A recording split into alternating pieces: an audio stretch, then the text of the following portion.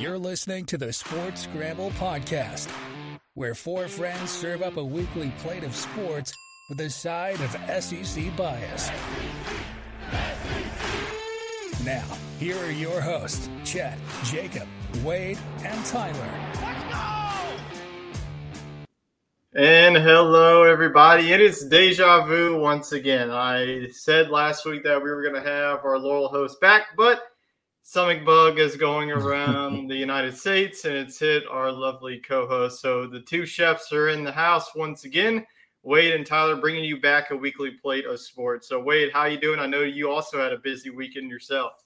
I did. I had a little bit of an SEC road trip, if you will, on our route to East Tennessee State University, where my sister graduated from this past Saturday. But we stopped in Knoxville and saw Neyland Stadium, and then on the way back, we stopped in Tuscaloosa at the Rivals to see Alabama. So, pretty cool to incorporate two sports stops along the way. If it was up to me, we also would have stopped in Atlanta and gone to the Braves matinee game at 11 a.m. But that would have been a pretty long day on the road and a very tough thing to do with the Boston Terrier. So, alas, we did not. Yeah, the only road trip that I had, we had a fun one. Jacob and I, on Thursday, he was like, let's go play some golf. It's been a couple of weeks since the WAC. Why not try to continue and improve our golf game? So he was like, all right, let's go ahead and meet in the middle. We decided to go with English Turn. There was a lot of good reviews on this place. It's a Jack Nicklaus course, and we literally get to the course. This was nothing that I ever experienced. We literally get out of our cars, and there's already a cart waiting for us. I was like, what the heck? We didn't have this treatment. And, I had Santa Maria or Beaver Creek. And I was like, all right, this is starting to look like a 5-star review, because there was like a lot of 5-star reviews on Google as well. So he just brought us the car. We went in, checked in, paid for our golf and adventure. It was a 3 o'clock tee time, so we got the twilight deal. It was about $64 for a round of 18. Usually, if it has like a resident price, it was like $69 for a resident price. If you're not a resident, it was like $100. So we were definitely grateful for the twilight. But literally, this is where it got better. We have this guy, the starter. His name is James, and James was a terrific for us. He was just explaining to us, since we were first time. And he was going on and on and on. And he was talking about these crows. Like, there's all these crows everywhere on the course. Like, yeah, you got to watch out. They can come nab your phone, your wallet. So keep that. So Jacob and I was like, all right, we're not taking any chances. We're putting all of our loose items. And guess what happens? Literally, whenever we were driving down on the first hole, this crow comes out of nowhere and steals our scorecard and puts it literally in the top of the tree. Oh, so my goodness. I had to run over to the tree because the crow went over to some other hole. So I was like, all right, this is my opportunity to get our scorecard back. So from the crow knows that to hang out at the rich golf course, Yeah. So hopefully if you go to English Turn, just beware of the demon crows, because they'll steal anything of that. But other than that, it was a very good golf course. I think that we're definitely going to be going back. The hospitality was great. The customer service was through the roof. There's literally water on every hole. Good thing everything, whenever I have to play my shank or whatever the fade it is, it's going right. So all the water is placed on the left. And there was this one hole, hole 15, which is an island green. It's a par 5, though. So you have to get like 300 yards before it even comes in play. So I was able to get it over. It took maybe a mulligan or two to get over. Had some splash down. But, yeah, all in all, it was a very good outing. And if you want to see two of our good golf shots, I put 2 YouTube shorts on our channel. If you want to go ahead and subscribe, we got all of the great sports content, whether that's sports in general, LSU sports as well with Bayou Bingo Bites. Definitely hit a subscribe. You don't want to miss the weekly plate of sports that we'll be serving up. But, yeah. Other than that, it was a very good outing, and then I'm sure that we'll be going somewhere and venturing off to the next golf course. But from the golf course to the diamond, let's talk about some SEC baseball. And, boy, it was a crazy weekend in the SEC. If you went on the road, then you were not safe unless you were Arkansas. Arkansas got the sweep over Mississippi State, and we'll talk about those two teams in a minute. But let's talk about the then number one overall team in the land, not number one anymore, as Wake Forest is now the number one team. I'm guessing B Real's going off the way that Wade is real time. Is picture and is thrown to the screen. So it's free advertising. If you're on Be Real at this time, definitely snap that pic in front of us. But LSU drops their first series of the year. It took this long. It took 7 weekends. Auburn, was a very hot team. We were talking about them last week, getting 2 out of 3 against the number 3 overall team, the South Carolina Gamecocks. And then this week, they do the same thing. Now, this was a weekend of what ifs for LSU, but you got to tip your cap to Auburn. I mean, they are just one of the hottest teams in the country. And I think that if they can continue this, they play at Ole Miss this weekend. If they get 2 or 3, maybe even a sweep, and they can definitely get to that threshold of being that top 16 national seed. But let's go on to LSU side before we focus on Auburn's side. So LSU in game number 1, Paul Skeens does Paul Skeens things. Once again, he was the SEC pitcher of the week. So congratulations to the former Air Force Academy cadet.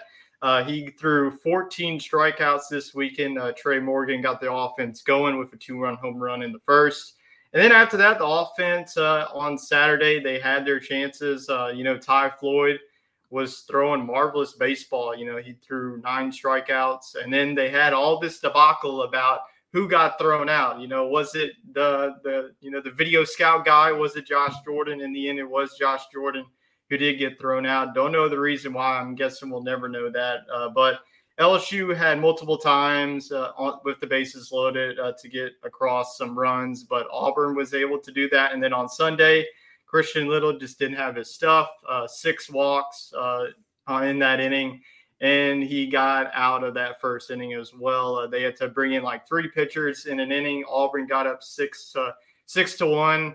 And after that, Auburn just really sealed the deal. So Auburn's offense was definitely the picture in this one, but you got to give credit also to Auburn's pitching for how they settled down against this high-powered LSU offense. So I know that there's a lot of panic in Baton Rouge today. This is the first SEC series drop. Everyone's questioning the pitching after Paul Skeens. So what are your thoughts on the pitching after Paul Skeens? And it's going to be concerned heading into postseason. It's definitely concerning to me. I mean, I just feel like we're in this situation every year as LSU baseball fans. This year they did a really good job of recruiting some strong high school talent and getting some transfer portal arms, which I thought might be the solution because those guys are used to pitching the longer college season. And, maybe there wouldn't be as much wear and tear on the pitching staff like we've seen in years past. But some of these high-profile transfers like Thatcher Hurd and Christian Little just haven't really panned out to the level that us LSU fans would have hoped. But I think that Thatcher Hurd is starting to kind of turn the corner, albeit not in a starting role. He's more of a back end of the bullpen kind of guy. Christian Little, he's a guy who LSU just needs to get on track. I mean, he looks completely lost at the moment, didn't even get an out this past weekend. So kind of a rough go for him. I just think if LSU wants to be, the top team or even a top 5 team, somebody's got to step up and be that third guy on Sunday. And Ty Floyd's got to elevate his game as well. Yeah. He needs to definitely be a consistent number 2 because if there's a lot of uncertainty at that number 3 spot, we have to have him really take ownership of that number 2 spot, and it'll just be interesting to see who it is. I know there's a few names floating around out there, but I think that is critical for LSU making a run. Yeah, I definitely agree because if you're going to win in Omaha, you can't just have one starting pitcher. I mean, Ty Floyd's going to have to settle in. He's got the stuff. He showed on Saturday. Through 3.5 innings, he looked untouchable. Like I strikeouts, Auburn was swinging and missing, and pretty much every pitch he was cruising. He was starting to settle in, and that debacle happened. That's no excuse. I mean, you got to be consistent every week. I mean, last week you mentioned I told this to my dad, like at Ty Floyd at home versus Ty Floyd on the road is just so inconsistent. I mean, on the road, looked at the Ole Miss start, he went 8 innings. This one, he was looking good, and then all of a sudden the wheels fall off. So you just got to be consistent. And like you mentioned, it was, are we going to see Thatcher Hurd starting to turn the corner? We've seen him in back-to-back outings. In the midweek, he looked good against Southeastern. And then this week, coming out of the bullpen on Friday to close the deal on Friday night. So there's going to be a lot of tinkering. I feel like that Sunday role is definitely now up for grab. If I was Jay Johnson, I would definitely go away from Christian Little. Just put him back in the bullpen and see if he can be a reliable guy, because you do have reliable guys in the bullpen right now. Javen Coleman is one of your guys. Griffin Herring has some struggles this weekend, but he's a freshman. And you also have Gavin Guidry as well. But LSU will now face off against Mississippi State to close out their home SEC regular season, and Auburn will travel to Ole Miss to continue their road to the postseason. They're probably going to be locked in, especially beating two of the top teams in the country. They're definitely a lock. I think that Auburn is a team that you definitely don't want to see in your regional. I think the numbers on the pitching staff is really inflated to them. I think that they're settling in. They're playing at the right time. I think that Auburn not only is going to make some noise in Hoover, but it would not shock me if this Auburn team sneaks into Omaha. They've really been consistent. They made it last year under Butch Johnson. I think that he's one of the most underrated SEC managers in the SEC. So got to give credit to Auburn this week. Two really good back-to-back wins over two quality opponents. That's definitely going to help the resume whenever it comes to Memorial Day weekend. So, all right, let's go on now to Auburn to Alabama now. Now, there was some news coming out of Alabama that seems like this Alabama team, whether it's basketball, football, or baseball, they can't stay out the news. Alabama had to fire their head coach amid betting.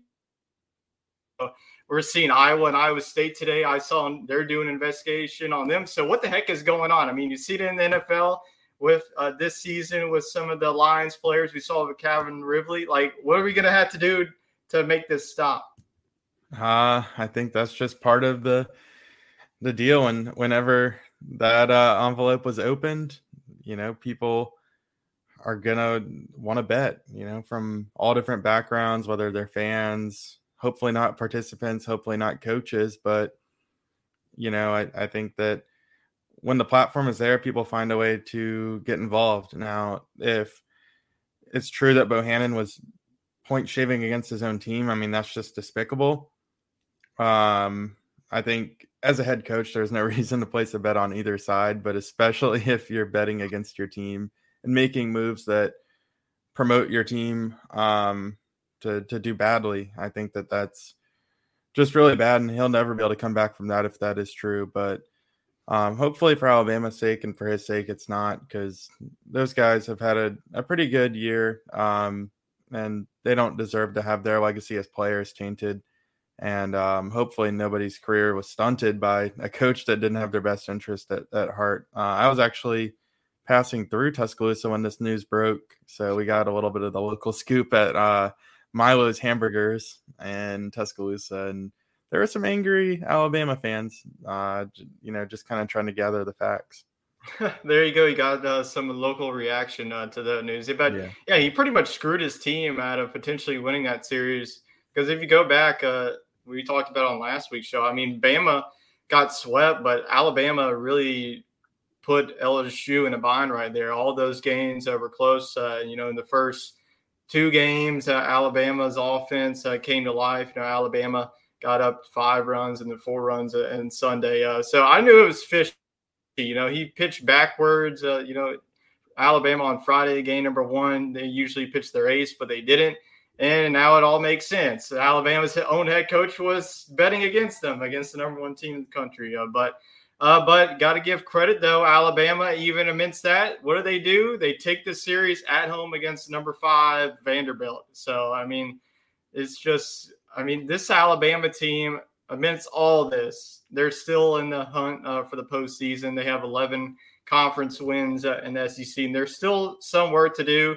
Usually the mark is you got to get to at least 14 SEC wins to get to postseason play, but I think that they're slowly building their resume as well. You would like them to win at least 1 in Baton Rouge to get to 12 before you have 2 final SEC series. But I think that this Alabama team that make the postseason, even with all this going on, now that you have a clean slate you don't have a guy betting against your team. You actually have a guy that's going to buy in. You have the pitching coach, interim head coach. So I think this Alabama team, like I mentioned, they're a veteran ball club.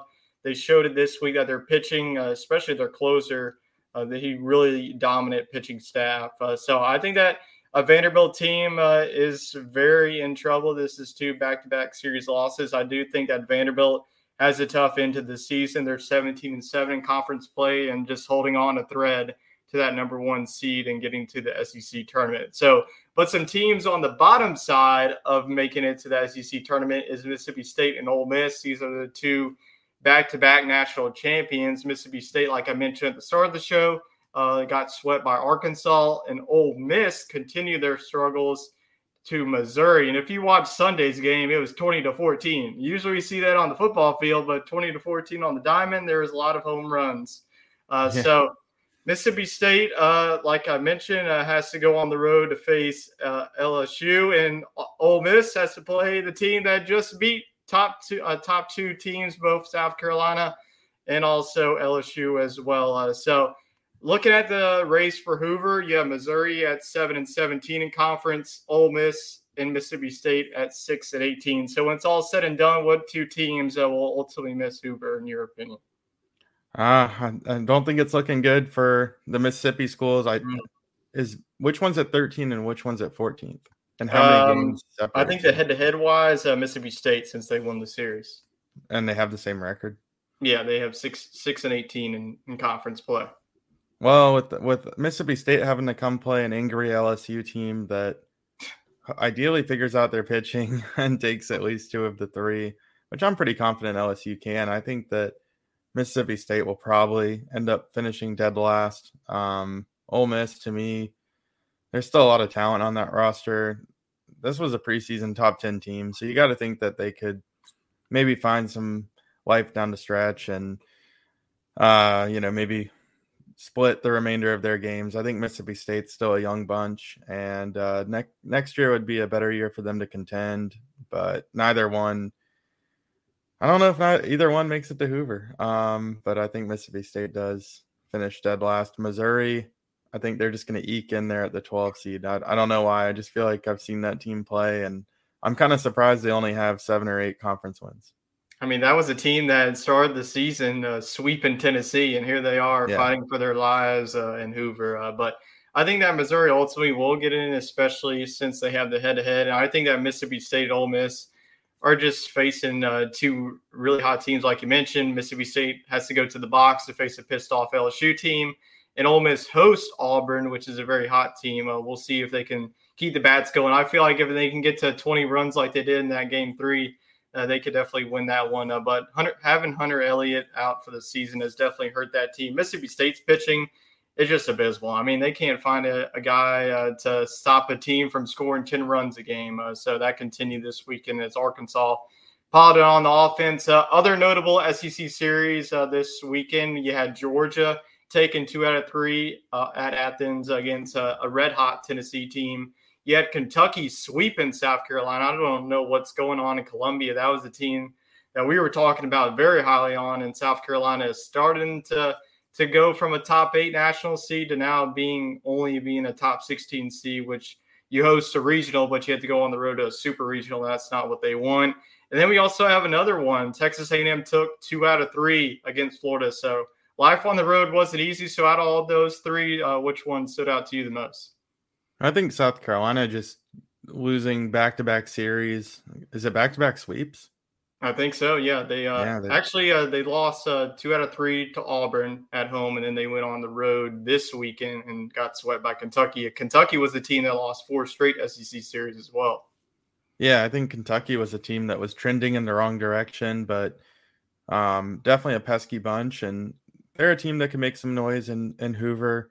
I think South Carolina is going to be okay. I think they'll rebound over the final 2 regular season series, but I do think that they will continue their struggles at Hoover. Historically, South Carolina does not do very well at Hoover, and I think you're right. That's going to leave them right on the border of a national seed versus maybe being number 9 or number 10. But I think if they are able to win their next 2 series and win a game in Hoover. The resume is there to me for what they did on the season. I think that they'll pencil themselves in as the number 7 or number 8 national seed. But of course, you have to take care of business in your regional, but that would set up a very hard matchup, against a team like Wake Forest, LSU, Arkansas, a team like that. Yeah, definitely think out of those 3, I would have to agree with you. I did not see this Kentucky team sweeping South Carolina. And it's not going to get any easier for South Carolina as well. They got to go on the road to an Arkansas team that is playing red hot as well. I mean, if you look at the standings right now in the West, you have LSU and Arkansas at 17-7, and that's going to come down to the wire as well. I think that if Arkansas takes 2 out of 3 or sweeps South Carolina, that's definitely shapes them up as well. But if they only win one of those games while LSU takes on Mississippi State, you never know what's going to happen. I mean, Mississippi State could take 2 out of 3. It's just the beauty of the SEC. It's pretty much like football. Any team can beat you on any given week, and you saw this week. And every team that went on the road pretty much lost, except for those Arkansas Razorbacks. But, yeah, the run to Hoover is definitely going to be an exciting one, and we'll definitely continue to watch SEC baseball. Like I mentioned, Wake Forest, now the number 1 team in the land after they beat Boston College. That was a top 15 team coming into the weekend. Wake Forest is now number 1, and LSU is now number 2. And the history has been the number 1 seed overall hasn't won the national championship since 1999. So if you're an LSU fan, I would rather have the number 2 seed and stay away from that. As long as it doesn't line you up against an SEC school in the super regional, I'll take it. I mean, I would test my luck anywhere else. Having to play an SEC team in the super regional. I mean, it's just like you said, any team can win any weekend. To me, it would play just like a regular season kind of matchup. Yeah, I saw a projection today, actually. LSU was a 2 seed. They had Texas State, UTSA was pretty much their formidable 2 and 3s, and they're paired up with the Coral Gables, the regional. That would be Miami. The teams that I noticed in that, Alabama was in that as well. So maybe we'll see another Alabama LSU super regional. And they also had another team as well. I think that Southern Miss was also in that regional as well. So we could also see a rematch there as well. So that would definitely – Sun Belt's a tough conference too. Yeah, Sun Belt has been strong. We saw Coastal Carolina get a big series victory over Appalachian State. Southern Miss is continuing to roll. So, yeah, I would not want to have any trust or any Sun Belt teams in my regional at all, especially if you're one of these SEC teams. But our college baseball talk was presented by our friends over at Mahler Bros Golf. We all want to look good on the golf course, but often comes at the expense of feeling good. Mahler Bros Golf has polos that look good and feel good. With their lightweight and stretchy material that hugs your body, you will feel cool while looking just as cool. Their polos are guaranteed to make you look better, but it's up to you to golf better. On a hot summer day on the golf course, there's no polo that you would rather wear than Mahler Bros signature golf polos. Mahler Bros Golf has a large catalog of polos with designs for those who want a loud design and others for those that want a subtle and sleek looking design. They also have fun t-shirts, hats, tumblers, and so much more to make your golfing experience better. Use code BELLYUP, that's all uppercase, BELLYUP at mahlerbros.com. That is MAHLERBROS.com for 15% off your purchase. All right, from the diamond, let's go on to Who Got That Dog in Him?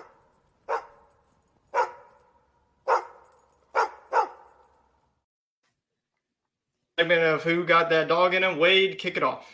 All right. Well, you know me. I'm always going MLB probably until August. So it's in season. I'm going to go with Mookie Betts of the Los Angeles Dodgers. He's just all around a phenomenal baseball player. Primarily was a right fielder for, I don't know, his whole entire career. But all of a sudden this year there's a need at second base. So he moves to second base and is playing at an all-star level there. And then with the bat, I mean, the guy's just clutch. They were down to their final out last night against the San Diego Padres on Sunday Night Baseball. And lo and behold, he puts one in seats to tie it up against Josh Hader, who's probably the best closer in baseball. So that was just a plus-on-plus matchup, and he won it. And the reason why I'm putting it on the Who Got That Dog in Them segment is the San Diego Padres put some graphics up on the video board before the game or after the game earlier in the series of Clayton Kershaw crying as like a meme. And, Mookie Betts and the Dodgers got the last laugh as they took the series 2 out of 3 from the Padres on the road. And slowly but surely, you kind of see this Dodgers team reasserting their dominance in that division. I think that the Padres probably have the more talented roster, but, with guys like Mookie Betts and Freddie Freeman, you just can't count out the Dodgers. Yeah, that's going to be a fun matchup to watch between the Dodgers and the Padres as the season goes on. And the banter as well. Some ESPN announced that they were doing an in-game interview with Fernando Tatis, and Mookie Betts hit a home run. And one of the guys, Eduardo Perez, was like, that's what a real superstar looks like. That is not something that I would ever want to say on live. That's and they crazy. Also had fans in the stands. They had this giant it was like a giant poster, I think. It said, like, Mookie Betts eats corn the long way. So I was like, all those fans are just going after this man after he just hit a home run. So that's the beauty. Eduardo Perez got that dog in him. Yeah, as well. And also the people with the sign. That's definitely ballsy. But I'm going to go back to college baseball for Who Got That Dog in Him. I'm going to go with Calvin Harris, Ole Miss. I know that it hasn't been the season for the reigning national champs, but he had 4 home runs against Missouri in that 20-14 game, and he had 3 of them in his first 3 at-bats, and I was hoping that he would go 4 for 4, but he hit a single, and then he came back and hit a home run to finish off that 4 for 4 biggie bag cycle of that home run. So Calvin Harris, not the rapper, it's the baseball player that Ole Miss. So don't get confused when we put out this Who Got That Dog in Him poll. It's Calvin Harris from Ole Miss. Hey, that might get more attention to the poll.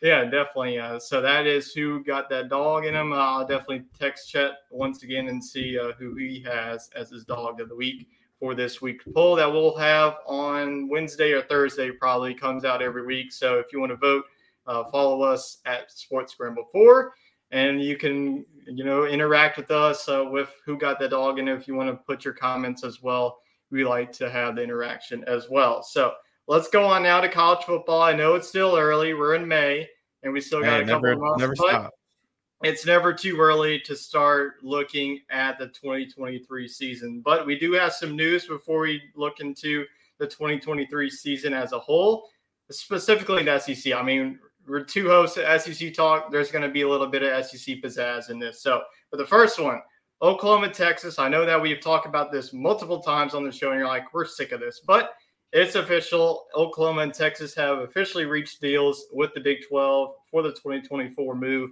to the SEC. It's just a matter of time. It's probably going to be the summer that we find out who's going to play who. We got the 3 playing those 3 rivals and also getting one more as well. So Oklahoma and Texas will have one more year in the new Big 12. We have Cincinnati, UCF, BYU in the new Big 12. So those couple of teams will be able to play Oklahoma and Texas for at least one more year. And then the Longhorns and the Sooners will head down south and get ready for the big boy leagues and see if they can compete. I know that Oklahoma, they're definitely going to bring it in the women's sports. They're a powerhouse of both softball and gymnastics, consistent in football. Basketball team, is consistent as well. Texas is also going to bring a lot of revenue as well. They have the Longhorn Network. We'll see if that stays around, if they're going to just cut ties with it. I don't know if the SEC is going to do any of that. But I'm not really going to ask you any of your thoughts because we really spoke on this. But I just wanted to get this news out there to our viewers that is now official that Oklahoma and Texas are now joining the SEC. So I'm definitely excited for that as well. And then we'll start seeing the flip from the SEC on CBS to SEC officially on ESPN. So there's going to be a lot of moving parts in 2024. And not only is that going to happen in 2024, the college football playoff expansion is going to start happening that year. And we found out a couple of days ago, the 12-team format schedule is now set for the 2024 and 2025 season. So for the 2024 season, what's going to happen is the first round games will be played on campus side, which I love. I've been saying this for multiple years. It would just be insane. Like if it was this year, I saw like Ohio State would have hosted Penn State. Like who wouldn't love that? I mean, USC would have traveled to Alabama.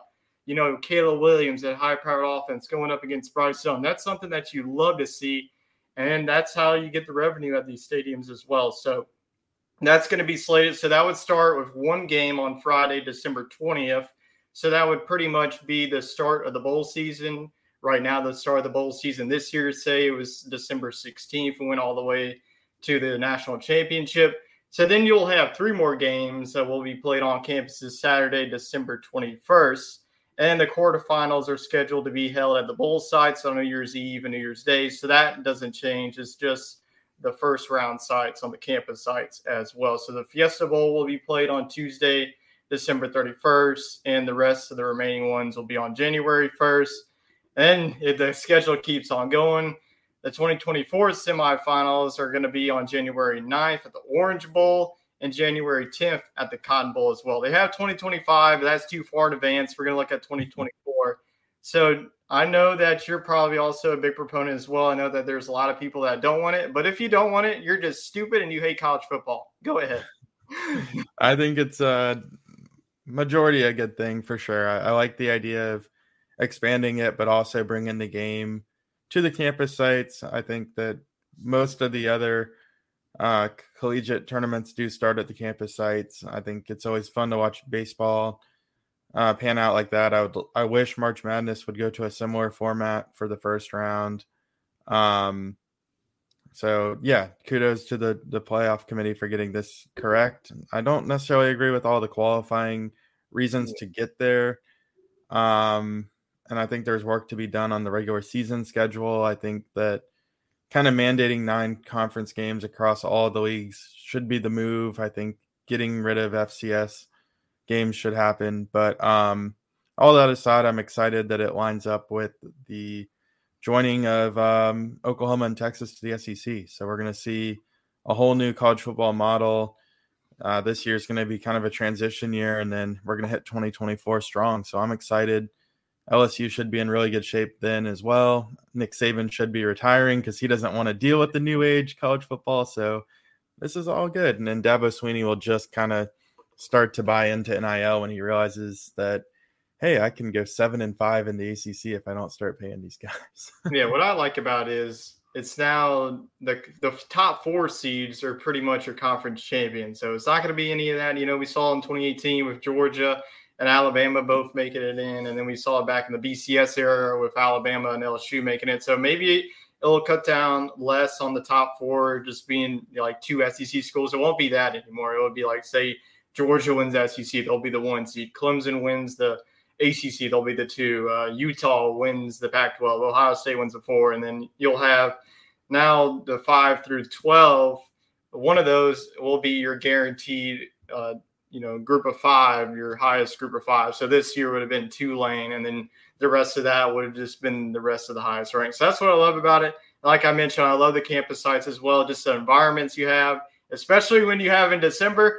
If you're traveling to the Middle East or the Northeast, it's probably going to be a blizzard. It's going to be looking like Buffalo when Josh Allen is playing against the Bengals like we saw this past season. So we're not only get the weather elements. I mean, the environments is what I'm definitely excited for. We always have these sellouts when you have these big time games. Just imagine, it's a win or go home scenario. Just the environment that you have, it's probably going to be the loudest environment. So I definitely agree with that. We'll see, if March Madness does this, maybe, I love what the women's game does. They have the top 4 seeds in each region. They host not only the round 1, but also round 2 as well. So I think that gives you an advantage in itself as well. Your home court advantage is definitely key in postseason play. So I think that we're definitely going to have some upsets. Maybe you see a 12 over 5, who knows? But it's definitely going to create more parity. And all in all, it's going to give more games on TVs and more games to put butts in the seats as well. So I think it's going to be good, not only for the TV revenue, but also for the campuses that are hosting this as well. I mean, the merchandise sales go up, the drinks, foods go up, everything goes up. So I think that college football is definitely going to be booming in the next couple of years. So we're going to keep it on college football talk. We had some transfer news come out this week. Very surprising one as well. I did not see this, as Michigan State's quarterback Peyton Thorne leaves the Big Ten and goes to the SEC and joins Hugh Freeze after literally days. TJ Finley is back in the transfer portal as well. So if you want to shed some light on that and where you could see Finley ended up. If you don't know about TJ Finley, he started out at LSU. Then after the COVID season, he transferred to Auburn. And after that, Auburn has been through like 3 head coaches in the past like 5 years. So we'll see what Auburn does with Hugh Freeze. But with this, Peyton Thorne has got to be the QB1 in your eyes. Yeah, this was a targeted move. Some may even say that this was a facilitated move because this all happened very quickly. You got a guy who I think was the Big Ten Freshman of the Year 2 seasons ago or during the COVID year, and then he didn't have the greatest year last year, and I did hear that there was some sort of conflict between him and Jalen Reed, who just got drafted by the Packers, and on Jalen Reed's side, people were saying, hey, why did this guy get drafted so high in the draft? We've never heard of him. Well, he came out and his camp came out and said, yeah, that's because the quarterback play was bad. I mean, this guy had all the metrics to be a good NFL receiver. So we'll see if that's true or if Peyton Thorne wasn't the problem. But I like the move for Auburn. Go get a guy who's more proven than anybody you have on the roster. I think Robbie Ashford could still win this job. But I don't think that he was good enough to just roll into the season with him as the undisputed starter. And I think that in today's day of college football, there's not going to be many guys that are an undisputed starter. You're always looking to build. So I think it's a good move for Auburn. And on the TJ Finley side, I think he's coming home. I think he's going to end up at Southeastern Louisiana. I think he'll kind of wait into the fall and see if he can get anything at the Power 5 level, but more realistically, the Group of 5 level. And I think that when it's all said and done, he's going to end up in the FCS. He's from Ponchatoula, which is right outside of Hammond. So oddly enough, they've had a knack for getting guys into the NFL through undrafted free agent contracts. So the pathway is there. Their current starter just left. So I could see him going there and just trying to put up big numbers and enticing a team to take a shot on him. Yeah, that would definitely make sense as well. I know that we've seen the SEC pipeline back to the Southland Conference. We saw Arkansas's quarterback, Cole Kelly. He's now playing either in the USFL or the XFL. I don't know which one it is. Both leagues are pretty similar.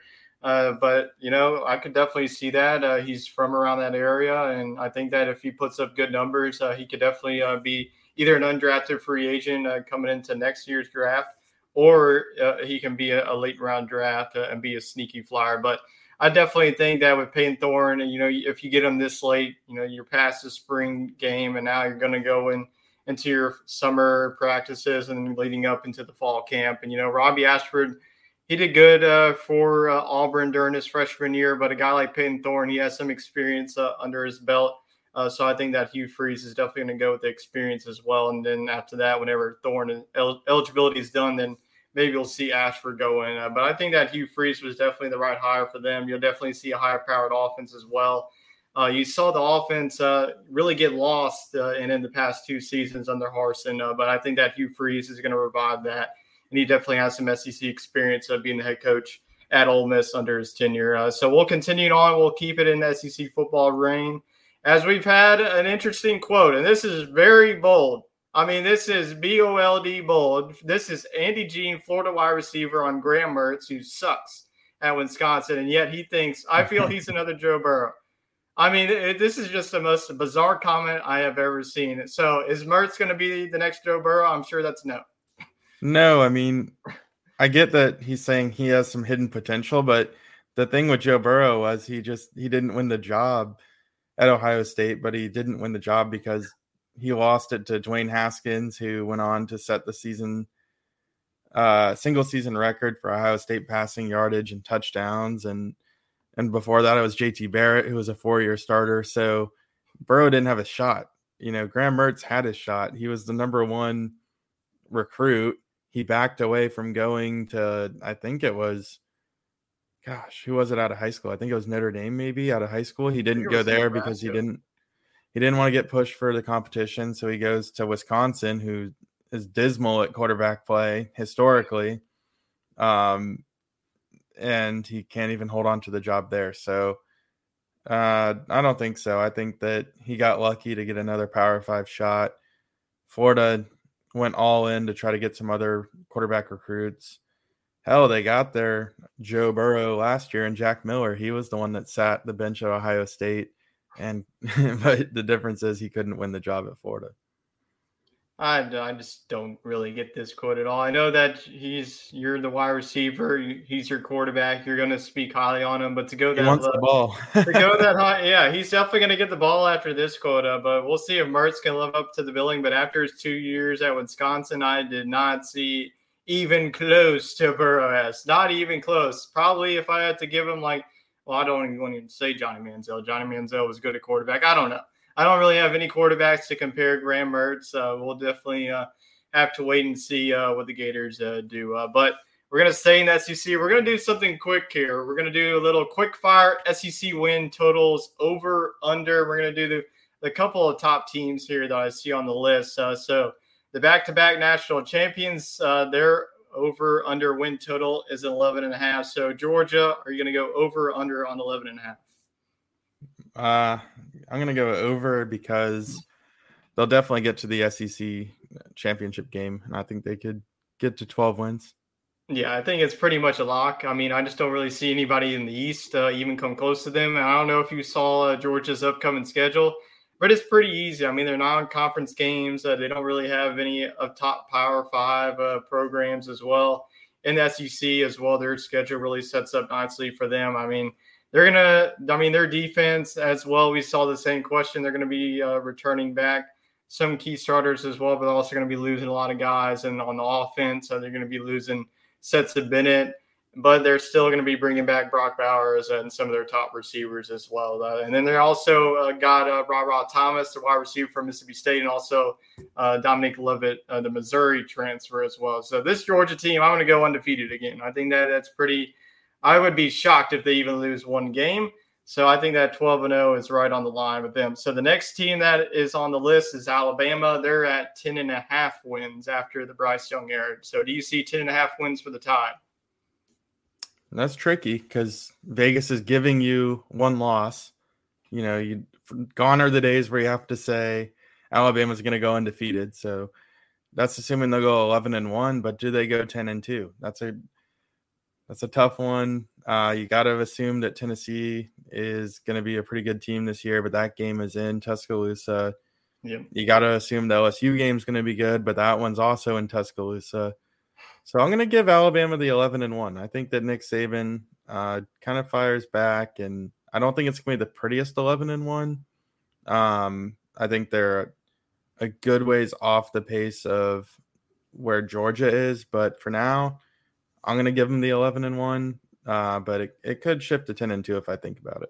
I think that the narrative going in this one, there's a lot of talent on this team. There's just not a whole lot of experience in this one. Without Bryce Young now, they went out and got Notre Dame transfer Tyler Buckner. So is it going to be Jalen Milroe or is it going to be Buckner? Who knows? I mean, whenever I saw Buckner on the field, especially against Marshall, it was not good. We saw Milroe play a couple of games this week, especially against Arkansas, and then he had the game against Texas A&M while Young was hurt as well. And Alabama had a lot of close calls this season, even with Jahmyr Gibbs in the backfield. Their wide receiver play has to get better. I mean, Jermaine Burton, he's looked good in the spring game, so we'll see if he can turn the corner as well.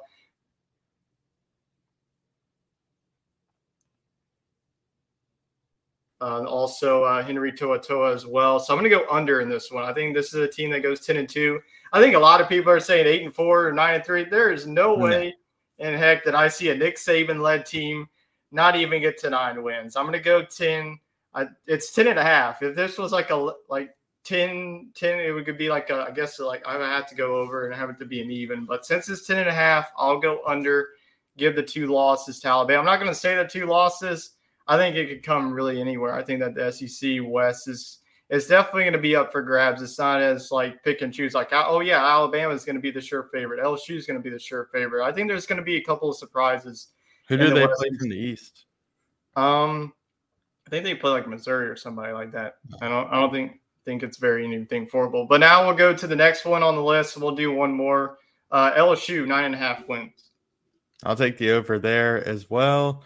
I think that LSU either goes 10-2 or 11-1. So I like the over there. I like the over there as well. I think they can, if they can get 10 wins this past season under year one. I think that this is going to be a more talented LSU team. They have more experience, especially on the offensive line. Those were freshmen. Like their whole entire line was pretty much freshmen, and now they have a full season under them. Jaden Daniels, what you saw from him in the spring game. You're getting Harold Perkins. I think that the defense, if there is going to be concern, it's going to be in the secondary as well. So we'll do one more team. We'll go with your Gamecocks, 6.5 wins. This one's always tough because you think, oh, yeah, this team is a 7-win team, and then you look at the schedule, and there's a lot of toss-ups, but I'll give them that 7 wins. I think they get it. I think they can handle their out-of-conference. UNC will be a tough game to start the season, but if they win that one, I think they get the 7 wins, and heck, I mean, they get Clemson at home even. Yeah, that North Carolina game could be really a toss turve of, if they win that game, that could be set up for an 8-win, 9-win season. But if they lose that game, that could be a difference between a couple of wins, especially in the gauntlet they have to run through in the SEC East. So they'll face Georgia. They have to go on the road to Georgia, so that's probably going to be a loss. So they get Tennessee as well on the road. So that's going to be another hostile crowd. And they're going to want revenge after South Carolina destroyed them this season. And then Clemson game, you get them at home. So, that's going to definitely be a couple of – I'm going to go over as well. I think this is a 7-8 win team. I don't think there's going to be more than that.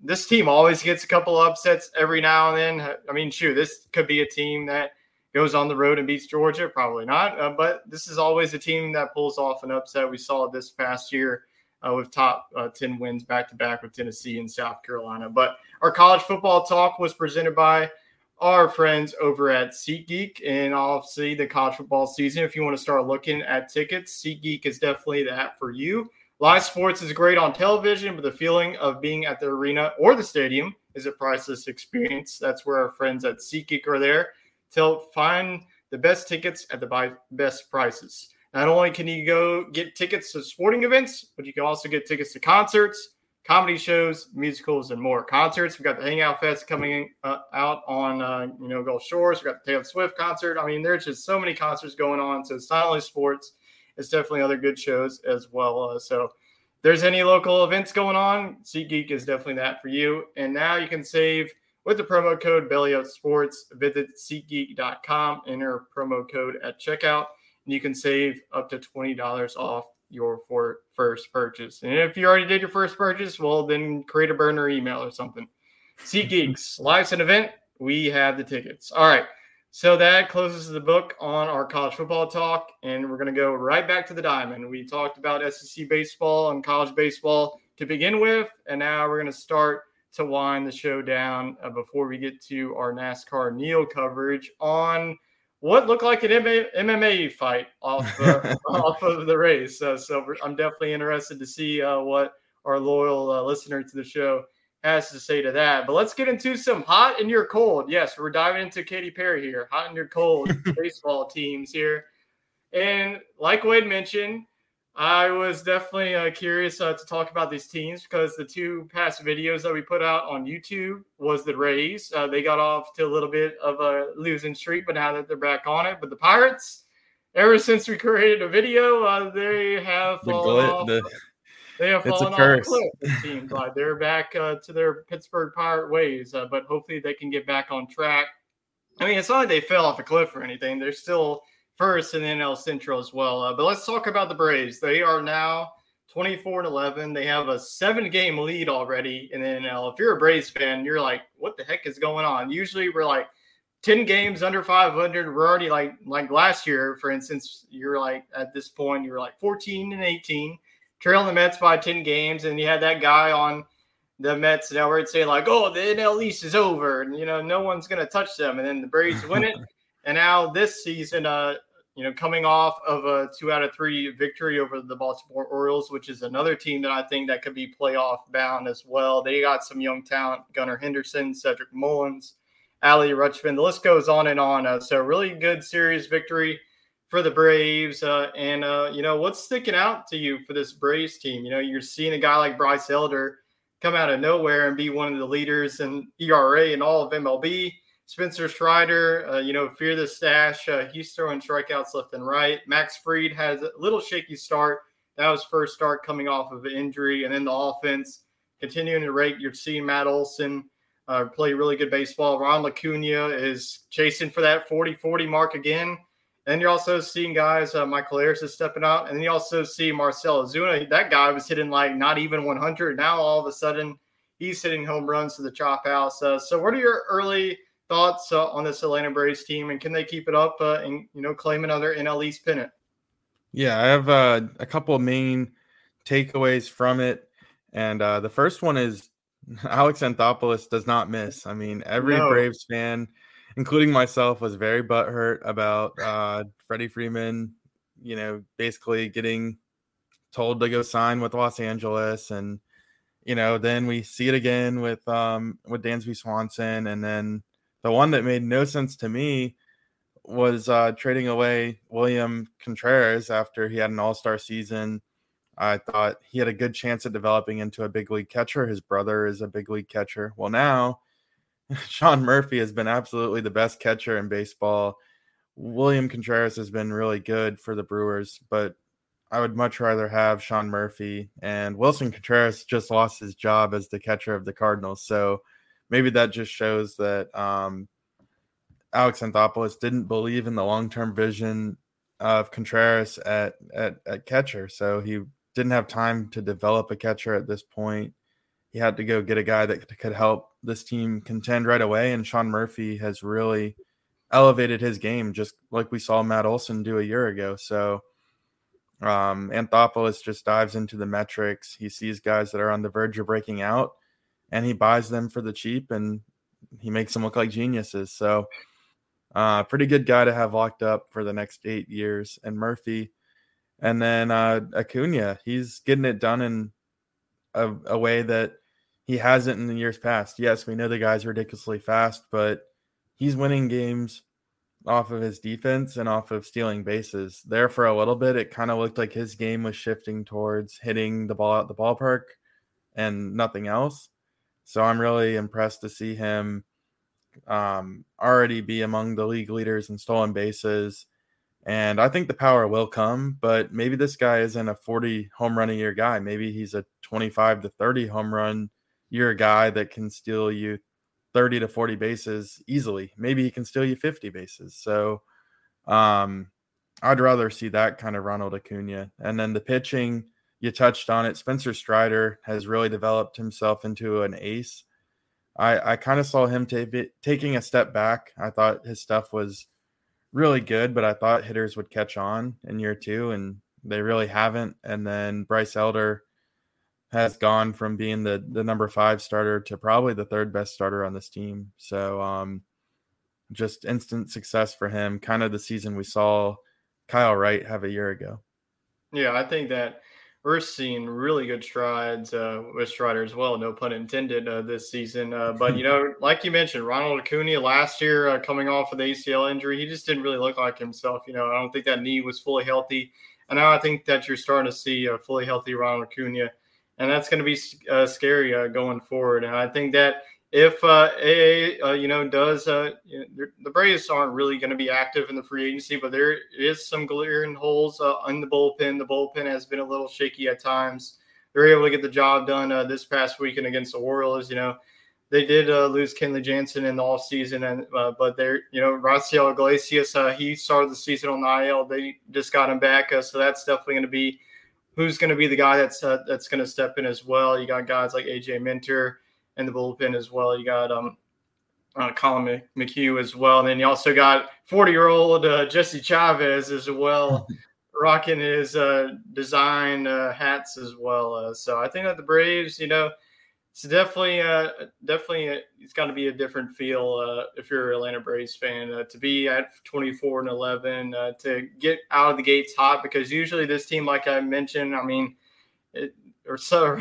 this time of the year they're usually hovering around 500. So to be 13 games over 500, so we'll see if Hot Atlanta can keep it up all the way into October. So we're going to continue with the hot teams, and that is the Boston Red Sox. And this was a team that had some question marks going into the year, especially as Xander Bogaerts going to the Padres. They did add Justin Turner.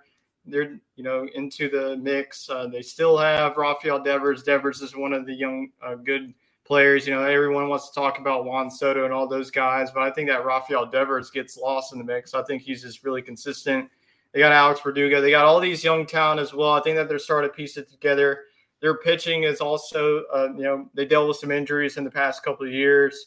They added some stars in the bullpen as well. The Red Sox coming into the series against the Phillies, they won 9 straight. They didn't end up winning the series against the Phillies. The Phillies won 1 out of the 3 games this past weekend. So the Red Sox currently sit at 21-15. They're still still in third place in the AL East, a loaded AL East. I mean, the Rays are just running away with the division right now. But you got to feel good if you're a Red Sox fan where you sit at 21-15. Your rival is right behind you. The Yankees are having a slow start to the year with injuries. But are the Red Sox, are you buying into them this early in the season, or do you see this team falling off in the standings in the AL East? I just think the AL East is so good. And right now you're seeing the Rays get off to a huge start, but they've played some of the weaker series so far. They played the Athletics. I think they played the Royals. They played the Tigers. So I think their record will begin to level out. And then conversely, the Yankees, they should get better. And I think the Blue Jays and Orioles will continue their pace as well. So I kind of see that squeezing Boston out. I certainly don't think they're a cellar dweller. I think they could probably contend and maybe win the AL Central, but given their placement in the East, I see them dropping off. I do think 3 teams will make the playoffs from that division. So if they can kind of scrap with Baltimore and Toronto, who knows? They could be a sneaky wild card team, but I just don't like the placement that they're in the East. Yeah, I just think that if you're going to compare this is like the SEC West of baseball. I mean, all these teams are just going to beat up on each other. I think that the 2 teams that are definitely going to make it, I think that the Rays are ultimately going to win the division. I know that I'd say the Blue Jays, but I don't think that anyone's going to slow down the Rays. I mean, they're just too off to start. Their offense is clicking. I just looked over Shane McClanahan and all those pitching staff. I should have just went with the Rays. Can't ever bet against the Rays. They're just very consistent, especially under their manager, Kevin Cash. They've really been consistent as well. So I agree with you. I think that the Red Sox are off to a surprising start, like the Pirates. The Cubs are also off to a surprising start as well. But I think that the Red Sox are going to play their way out of it. I'd love to see this Red Sox team, defeat all odds in this one. A lot of people didn't really see it in this team.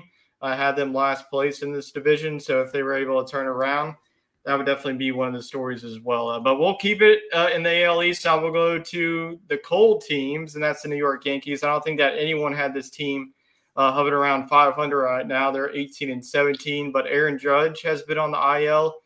We got a report today that he's going to be back on Tuesday, so that's definitely good news if you're a Yankees fan. What are the issues that you're seeing with the Yankees? Let's go ahead and couple the Mets as well. They're 17-18 as well.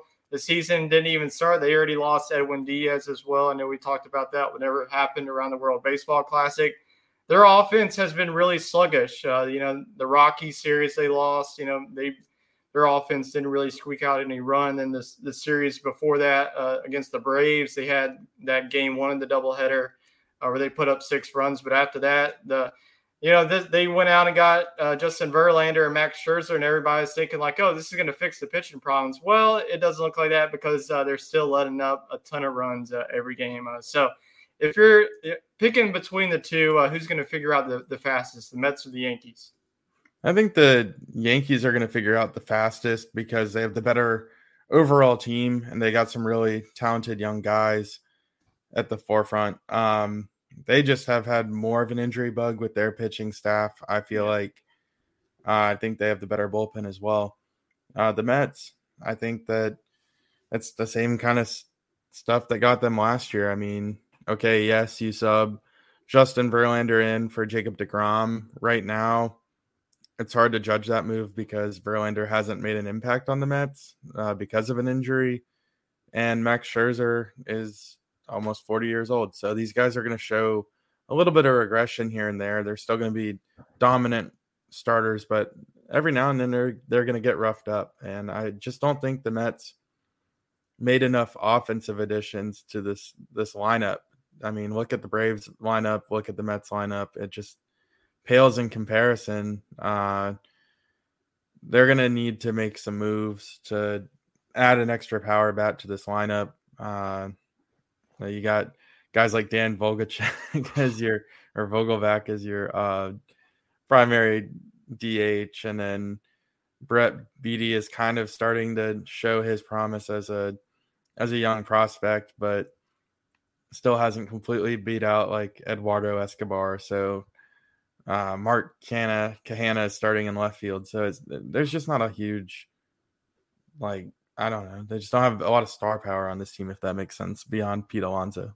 Yeah, I think if they want to get back into contention, they have to be buyers. I mean, they got to get some more offense in this one, like you mentioned. They're just not enough firepower in this one. You know, you got guys like Lindor, you got Marte in the middle order, you got Pete Alonso as well, you got Nimmo leading it off as well. So you got guys that can produce in that one, but you also have guys that just can't really do anything as well. But out of the two, if I would have had to really – buy into it, had to be the Yankees as well. It's just like the pure talent. There's like no way that this team is not going to make the playoffs with the talent that they have. I think that they have one of the best pitchers in the game, Garrett Cole. He's off to a phenomenal start. They got Nestor Cortez. That's their 1-2 punch. So they just got to, figure it out. They got to get through this injury bug as well. That's really what's hurting this ball club. But I think that if I had to pick between the two, it would definitely be the Yankees to figure it out. But I did not see both of the New York teams hover around 500, but we'll see what happens. But the last team that we're going to talk about that's off to a really rough start, and it's a worse start than the Yankees and the Mets, and that's the St. Louis Cardinals. 11-24. After Yachty era and after the Pujols era, it is just not a good sign for the Cardinals as they are dead last in the NL Central. The Pirates, the Cubs, the Brewers are all ahead of them, and who would have thought that the Pirates would be ahead of the Cardinals and by a very wide margin. They have they're up 9 games in this one, and it's going to have to take, honestly, a miracle in this one. They're already 13 games back. I think that the Brewers are going to ultimately catch up and potentially pass the Pirates. That's probably going to be a 90-plus win team. So the Cardinals, I don't think, have enough offense to go far in this one. I think that the Cardinals' offense has been suspect. I mean, you got Nolan Arenado, I get that. You got Paul Goldschmidt. But outside of that, I mean, you got guys that are stepping up. Brendan Donovan has been good. He's had a good couple of good young years as well. You signed Wilson Contreras. But like you mentioned, he's not even the starting catcher anymore. So things are slowly going downhill. So it's looking like this Cardinals, this – I'm not really going to call it a dynasty, but this has really been one of the more consistent, teams in the MLB, and now all of a sudden they've fallen flat on their face. So this is definitely a surprising start. Absolutely. I mean, I thought this looked like one of the more complete teams. I was a little suspicious of the starting pitching. I thought they might need 1 or 2 more guys in that regard, but this should be one of the best lineups in baseball. You had Jordan Walker coming up. He's baseball's top prospect. He wasn't ready for the MLB. That's okay. Certainly don't let him develop in the environment that is in St. Louis right now, or else he might be a huge bust. So let him sort it out. But beyond that, I mean, there was a surplus of options in the outfield. You have a really interchangeable infield with Tommy Edman, Paul DeJong, and Brendan Donovan. And then if Jordan Walker were to assert himself, he would probably be the starting third baseman of the future. I mean, I guess he'd have to play outfield because of Nolan Arenado, but but that's a good problem to have, right? That your top third baseman prospect has to move positions because you have an all-star third baseman. So for this team to be offensively as bad as they are is inexcusable. So I don't know if that's a individual thing for each player, or if it's an approach thing for the team, but they got to get it figured out in a hurry. I mean, I think that the Pirates and the Reds and the Cubs will regress around them. But if I'm the Milwaukee Brewers, I'm going to just try to go all in and, just don't even let it get to the trade deadline and make some moves to just really put this division away. Yeah, I mean, if they make some moves, I mean, they got the best starting rotation in the MLB. It's not even close. I mean, guy like Corbin Burns, Brandon Woodruff is your 1 and 2. It's not going to be – if you get to a postseason, I mean, like I mentioned, you get to the postseason, you got the best starting rotation in the 1-2. What's been the Brewers, kryptonite is the offense. Once it gets to the months of September and October, the offense fades. So I think adding a couple more bats they did in the offseason, like you mentioned, adding one of the Contreras brothers. So I'm sure this is going to be a weekly segment of the hot and cold MLB teams, because we could see one of these teams, like the Yankees from now, they're 18-17, but at the All-Star break, they could be at 50 wins. So who knows? But before we end the show, we got NASCAR Neil joining us, our buddy. He's not only going to talk about the race, but some extracurricular activities after the race as well. So, hit us, Neil. How are you guys doing? Literally. Doing good. Good to hear. All right. Well, that's what happened. I'm talking about saying yesterday's race at Kansas was everything you want out of a race. In my opinion, it was probably the best race we've seen all year, if not the last 2 years. There were comers and goings, cars that start out fast that faded throughout the race. There was tire wear, which I've said to you guys off air a lot of times. That tire wear makes a good race. When you have to opt to take tires, not take tires, different situations. When a car who opts for tires off cycle, they can move on the field. There was a moment mid-race where Truex pit after only about 10 laps on his tire after a untimely caution. It dropped him towards the back of the field. He marched up the field pretty easily, kind of showed it mattered. There were situations where people at the end of stage 2, a couple people tried to stay out with a late caution, try to get the stage points there. It paid off for Joey Logano, who's been on a struggle lately. He had an awful week last week, and I mean, he's been fast. He's a reigning champion, but been struggling. And really, I will say the last 20 laps of that race was probably some of the best racing you can find. It was Denny Hamlin versus Kyle Larson, two powerhouse sport. Hamlin's crew chief even said after the race that it was fun watching them battle what is arguably one of the best racers in the country. This man hops in any kind of car, dominates with it, but true talent. And they battled really hard, and he created some controversy in the last lap coming out of 2. Larson had a situation where he had to ride right on the wall to have any control, just where his car was set up. He's a dirt racer. He likes to run against the wall, and this track kind of favored that style and allowed him his setup to lean to where he ran the high line all day long and used the wall to help add stability. And coming out of 2 in the last lap, as Hamlin was catching him on his left rear, he got a little loose, and Hamlin tapped him, he potentially wrecked him, blah, blah. Larson was loose going into that. It tipped him in the wall, allowing him to make the pass. And again, even Hamlin said this morning on his show he does, in this era of NASCAR where it is when you're in the playoffs, you got to fight to make those moves all day long if you want to win a championship, which Hamlin is arguably the greatest current driver who's never won a championship. He's been so close many times. Is now at 49 wins and yet to win a Cup championship. And it was a great win for him. And it's now 2 in a row for Toyota and Joe Gibbs Racing. It was a pretty good race all around. I haven't had a chance to go back and watch the whole thing. I was out doing stuff, but I caught the highlights and was listening along, and it's for once a race that I'm going to go back and watch. I don't watch a lot of recent races. I'll go back and watch some famous ones of the years, but this is what I'm definitely going to make a point to go back and watch the whole thing and see really what occurred in it.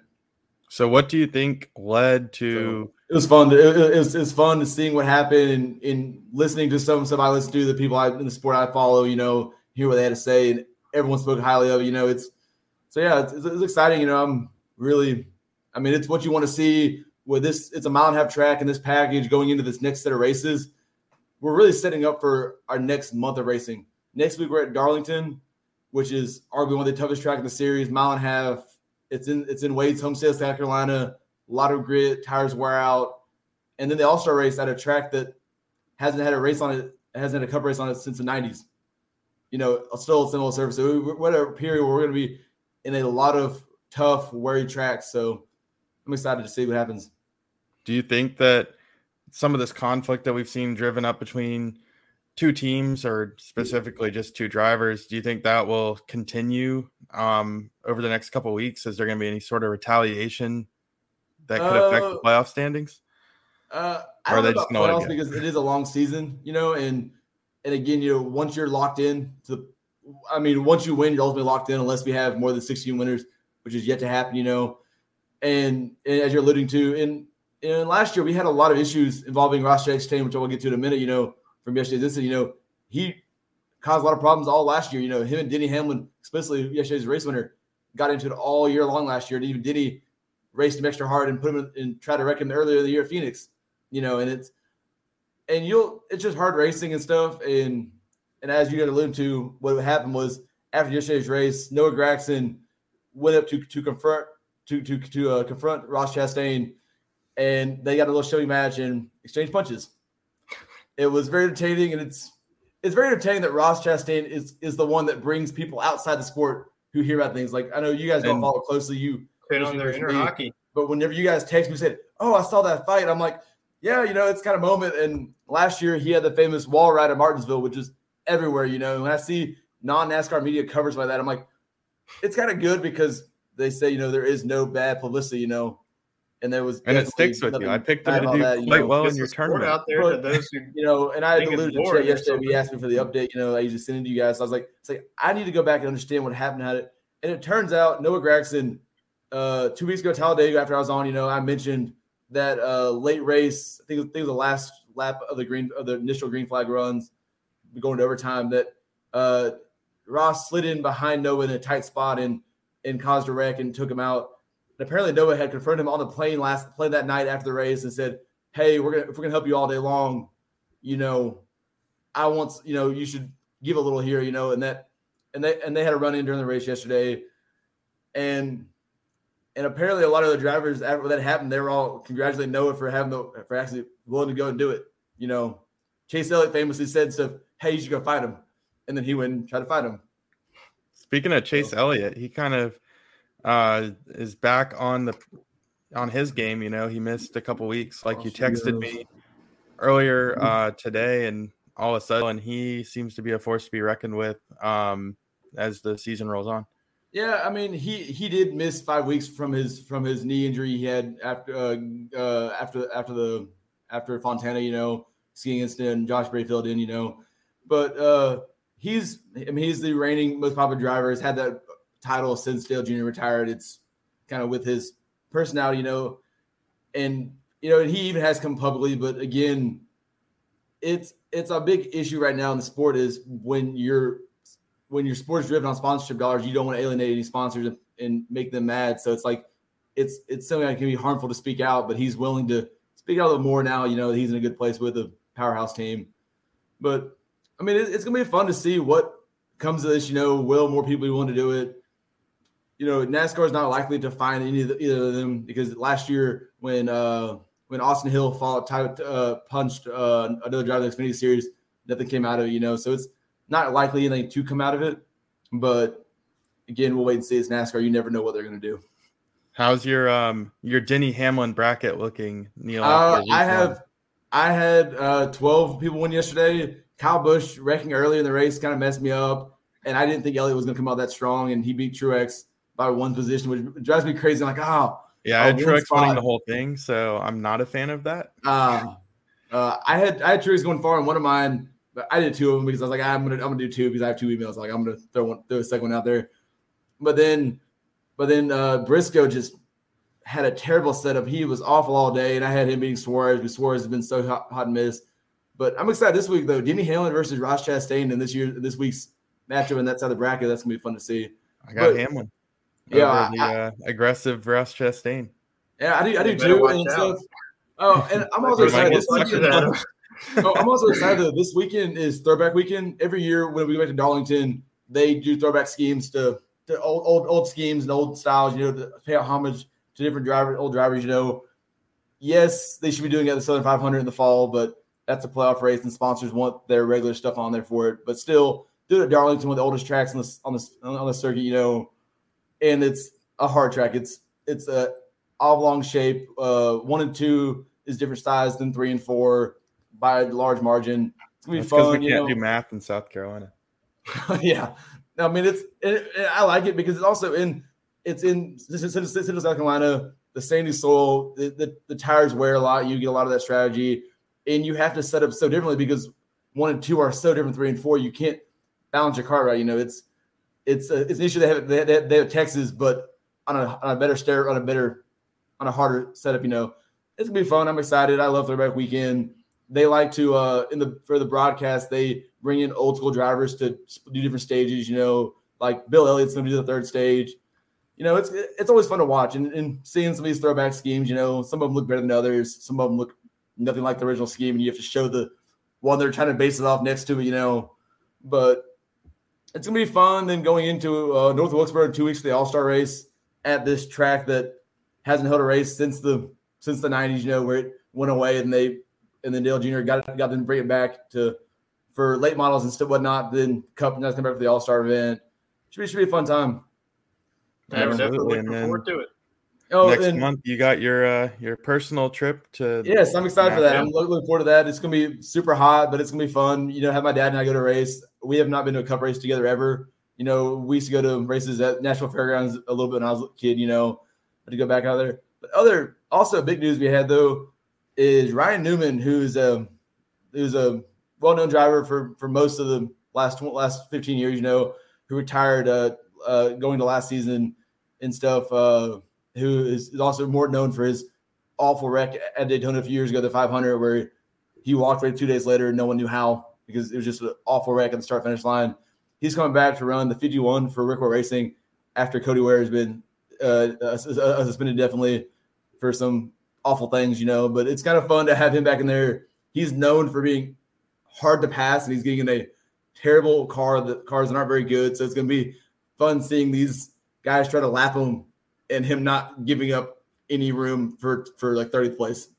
He'll be running 30th place and not let the leaders remind him because he does it. Then, in other big news that broke this week is Legacy Motor Club, which used to be Petty Enterprises that Jimmy Johnson bought into at the end of last year, announced they're shifting from Chevy to Toyota going into next year, which is a big deal because Jimmy Johnson, you know, he's famed for Chevy for his 7 championships with Hendrick, you know, to go to Toyota which is a smart move for both sides because they were a bottom of the totem pole for Chevy. They weren't getting a lot of support, and they're going to Toyota, adding 2 more cars, and then we're really going from 6 cars to 8 cars, which will help at the super speedways because where you got to pit with numbers and work with your teammates. And they're moving up in the pecking list where they'll be a priority partner, where they'll be getting a lot more technical support.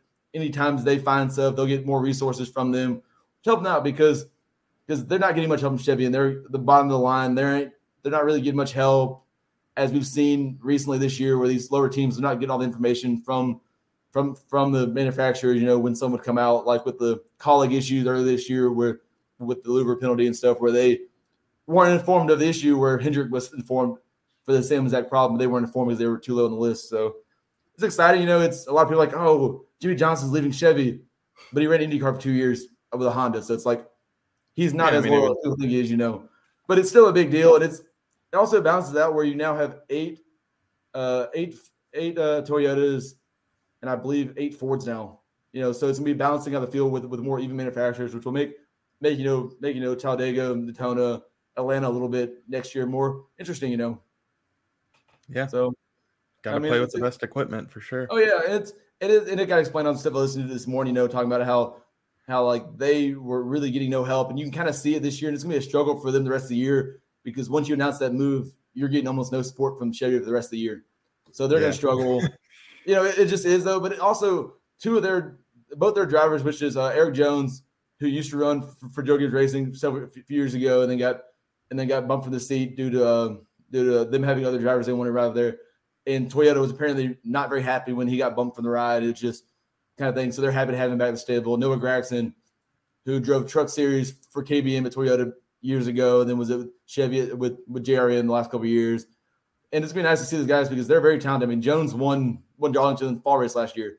He's very talented, and with his extra support will really make him better and hopefully get his team back to what it was. I mean, it's the team that was originally founded by the Petties. Like, even though they're not involved anymore, it's still that team, the heritage of that team, in those numbers, you want to see them fast and good again. Yeah, for sure. Well, we appreciate your weekly updates. Oh, yeah. So we'll definitely have you on if Jacob and Chet keep missing out on these episodes. But you're good. I was going to come on. Yeah. I'll definitely have to come on. Probably have to, we got Charlotte in a few weeks, which is always a big time fun race. It's always a fun one to watch. It's the longest one of the year, and if it's anything like this race, another mile and a half, same track package. If it's going to live up to this, but another 200 miles longer, it should be even better than this one. Yep. Well, sounds good. We'll definitely have you back on whenever the things get going in the NASCAR world, or if you just want to come on and talk sports, because that's what we'll do. So anytime, guys, you know that. That's going to be it for us. That's going to be it. So we appreciate everybody listening in to the Sports Scramble podcast, and we will see you all on next week's episode.